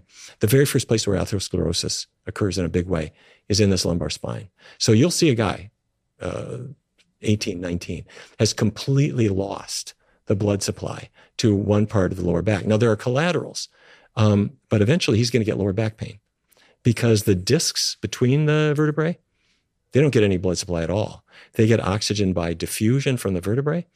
And the more you cut off the blood supply, the weaker that disc gets.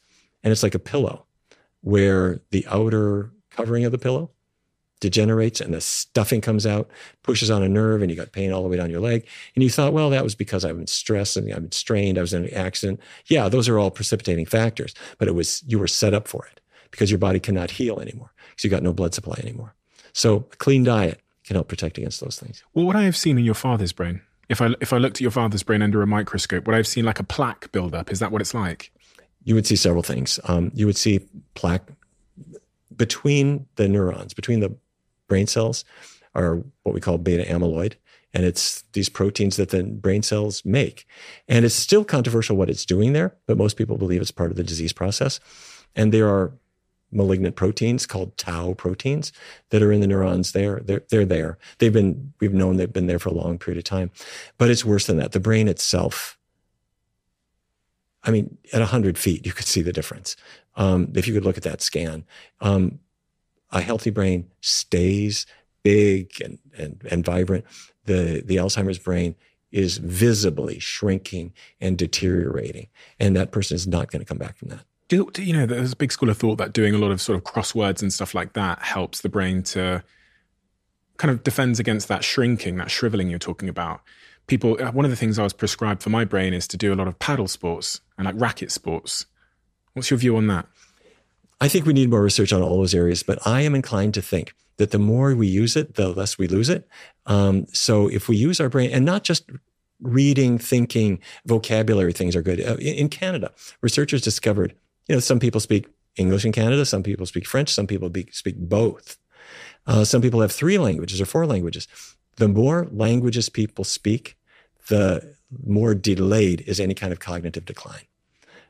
So what we believe is that it may well be that using the neurons keeps them active. But we're not just using our brains to remember words and remember sentences and remember facts. You're using your brain. Every step you take on when you're out running, your brain has to anticipate where your foot is going to go, where the pavement is to keep you from falling down. And you're not just running along. Your brain is automatically tracking where you're going. It's keeping you from falling over. It's regulating your balance. And that is a big job. It's not just muscles. Exercise involves the brain in a huge way. And that is great to feed your brain with physical exercise, with things that allow your vestibular system, to work. That means anything that is involved with turning and movement. All that is great for the brain. I also read in your book that exercise in particular helps sort of clear out toxins that are associated with sort of cognitive decline and the decay of brain cells. To make it simple, if the more you're moving, the more your heart is pumping. It's doing that to get oxygen into your muscles. That's its job. But what is it doing in the process? It's sending the blood up to your brain, and the blood is coming out of your brain, carrying things away. So the more active we are, the better off we're going to be. And in that book, you say overall, they show that regular aerobic exercise trims the risk of dementia by about 30% and cuts the risk of Alzheimer's disease roughly by 50%. And I think the numbers are better than that, to tell you the honest truth. If you combine a healthy diet, which means getting away from the saturated fat, which is the dairy and the meat, and having the vitamin E rich foods, like some nuts and some seeds, which are healthy vitamin E rich foods, not pills. You get it from the foods themselves. Avoid the metals, lace up your sneakers. And if you can get a good night's sleep, I would suggest that we could probably cut Alzheimer's risk by 80%. It needs to be proved. We need to prove it in research studies, but there is no reason to wait. You don't want to be in the control group that is doing nothing to see what happens to your brain. Participants in a Chicago study who got 3 to 4 vegetable servings per day slowed their rate of cognitive decline by 40% compared to those who got only 1 serving of vegetables per day. And I guess that speaks to the importance of vitamin E, which is in all of those vegetables, right? There's vitamin E in those, but there's much more of the vegetables as well. There's fiber and there's many other vegetables, B vitamins as well. And I got to say, to be in the high vegetable group in the United States, even having 1 or 2 vegetables per day is pretty great, except for, unfortunately, the only vegetable a lot of Americans eat is French fries or potato chips or something like that. So bring in the vegetables in a big way. Coffee? Who knows? People have wanted to say coffee is a healthy thing. And in fact, there have been studies that show that people who drink more coffee are at less risk of Alzheimer's disease. Now, the problem is it had to be a lot of coffee. It had to be 5 cups a day or even more. And there are other studies that do counteract that.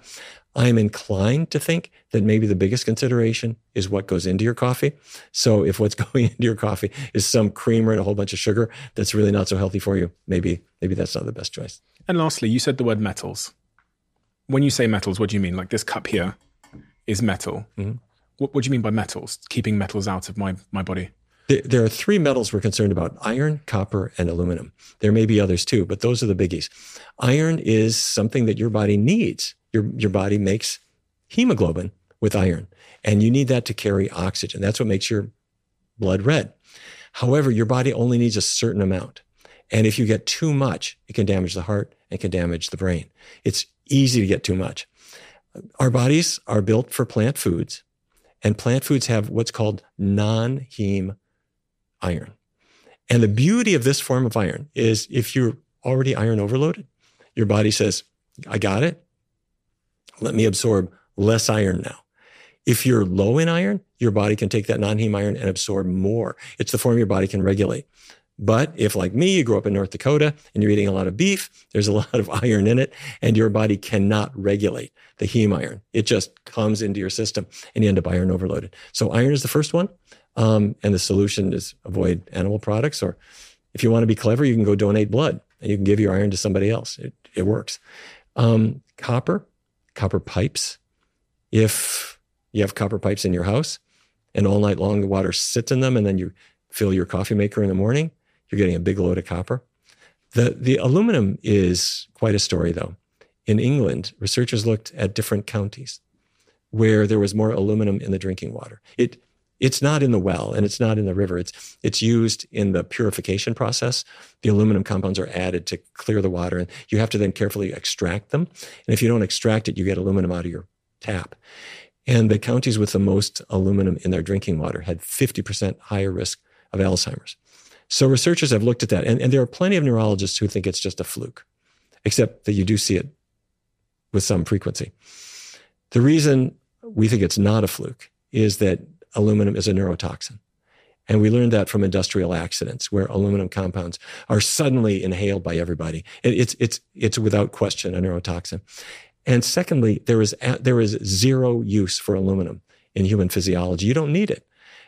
So if you're taking an antacid that's made with aluminum, or you're putting on a deodorant that's got aluminum as one of the antiperspirant ingredients in it, some of them have that, a lot of them have that, it goes through the skin, and you're getting this neurotoxin, which is in your body. So while the research is continuing, my advice is steer clear of the aluminum completely and be careful about the iron and copper. You put this together, your body can be as healthy as nature wanted it to be. I've started thinking a lot about that, about the products that I have around my house. I just, for many, many years, just bought whatever was in the supermarket that I thought had a nice label, or, I was a victim of marketing. So whatever marketed the product best to me, I'd just buy. And then in the last sort of 6 months, I'm now sort of scanning the things that I'm buying from supermarkets and shops and the things by my bathroom sink to just try and make sure that they are clean as possible from some of these sort of toxic chemicals. Do you do that? Absolutely. And that comes to everything you're eating. If I've got the opportunity to choose organic or non-organic vegetables, even if the organic costs more, do I want one with chemicals or without? Frankly, it's a no-brainer. The app I use, just for anybody, I'm not affiliated with the app at all, but just I know people are going to be sat there thinking, how are you scanning your stuff? The app I use to scan my products is an app called Think Dirty, which is has a big database of their ingredients. So I'd recommend that. Neal, what is your closing message? If someone's got this far into the conversation, they've heard everything you've said, and they're thinking, God, I do love my food. I love my animal proteins. I love chicken. I love steak. I'm probably not going to quit chicken or steak because it's just, it's one of my favorite foods. It's convenient. What's your closing message to those people? My message for everybody is let's see what your body can do. Let's see how foods work. Let's not think about the long run. Let's think about the short run. If a person comes in and they've got diabetes, my job with them is to see, can I cure you? So if a person says, well, I don't really want to make big changes, I'm going to say, let's make some huge changes right now. Because if we can get cured of this in the next 6 or 8 or 10 weeks, that's good to know. So let's say you're not in that situation, but you've got weight you'd like to lose. You'd like to feel better. Let's make some big changes now. Let's do a little bit of boot camp. Let's see the foods that love you back. Let's put those power foods into your diet and see what they'll do for you. And then after you've had a chance to experience it, then it's up to you. You use it as much or as little as you want to. And for most people, they just view the world differently ever after. Neal, we have a closing tradition on this podcast where the last guest leaves a question for the next guest, not knowing who they're leaving it for. And the question that has been left for you is, what would you whisper in the ear of your younger self? Well, I would tell my younger self, frankly, the same thing that I would tell my older self, which is to be grateful for the things that we have and that we have learned. And I would share that with you. You could do anything that you want to. You could have any kind of guest on your show that you want to. But what you're doing is you're taking information, you're asking terrific questions and talking about important things in a way that is going to get people talking and thinking and trying new things and learning things, and maybe disagreeing or agreeing or whatever. But you're starting a discussion that goes around the dinner table and it affects the next generation too. You will never know how many lives you save. But I mean this in all sincerity. You're changing people's lives by changing what they know and what they're trying out. And there are people who are going to be alive because of you. And I'm grateful to be able to play a part in that kind of work. But I'm also grateful to you for using your podium that you have to share that with other people. Thank you, Neal. And that's a really incredible compliment. That it's absolutely the truth. When you can share information with people that changes their lives, you'll never see the effects, and they won't thank you. So that's my job.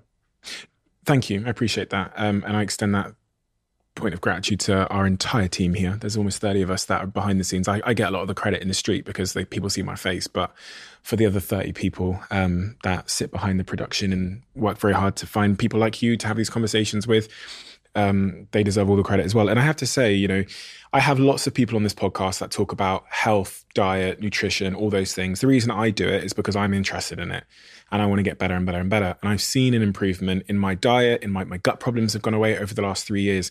Lots of people come on the show. They have lots of different ideas about eating meat, about not eating meat, about eating this, fruit, What I gain from it, and I probably should say this, although the information can sometimes be conflicting, right? Which I think information should be conflicting. I think that results in progress. I think it's two ideas clashing with each other that results in a new way of doing things or a new conclusion or a new solution. But for me, what I do, and this is what I advise all my listeners to do when they hear these conversations, is to listen, is to reserve judgment, is to do your own research, and finally, it is to not worry about perfection, but it is to pick and mix things that get you closer and that induce progress. And that's what I do when I sit and listen to these experts. There'll be things you say today, like I'll be honest with you, I can't see myself quitting chicken breast, right? However, there are many things you've said about blueberries, about metals in my diet, about exercise, about legumes and about vegetables and about these power foods that you talk about in your book, that I now have more motivation to bring into my life. And that's honestly, I'll never tell anybody what to do with their life, but that's honestly just how I consume this information, especially when it's like varied and conflicting. And there's, I find the overlaps. And having spoken to, let's just say I spoke to 10 health experts or authors or, scientists, I find where the information overlaps and I take on that information into my life.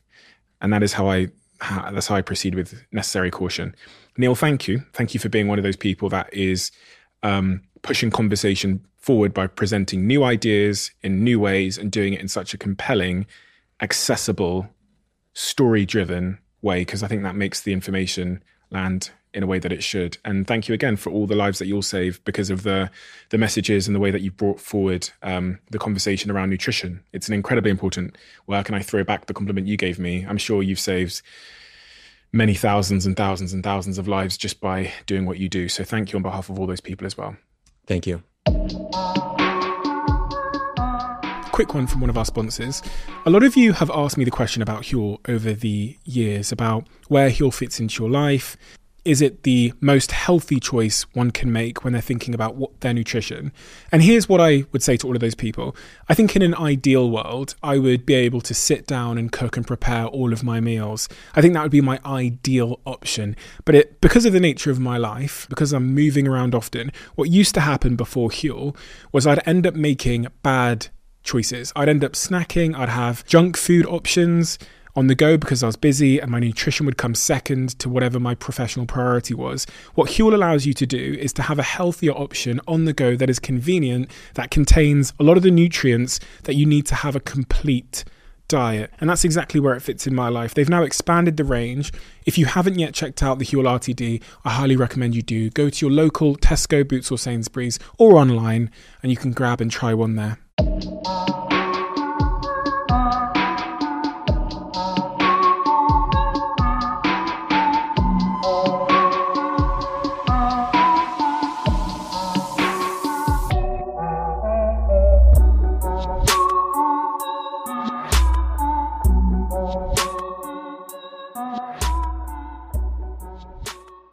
You are always one decision away from taking your business to the next level.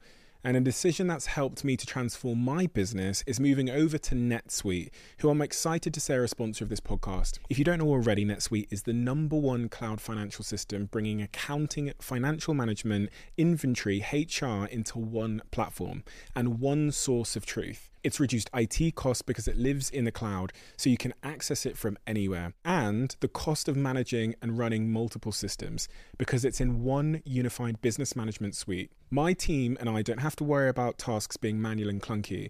And it means that I can be more efficient and to focus on more important things like bringing you the best episodes and guests on this show. So I become one of the 37,000 companies that have already made the move over to NetSuite. NetSuite has extended its one-of-a-kind flexible financing program for a few more weeks. So head to netsuite.com/Bartlett for a free product tour. Back to the episode.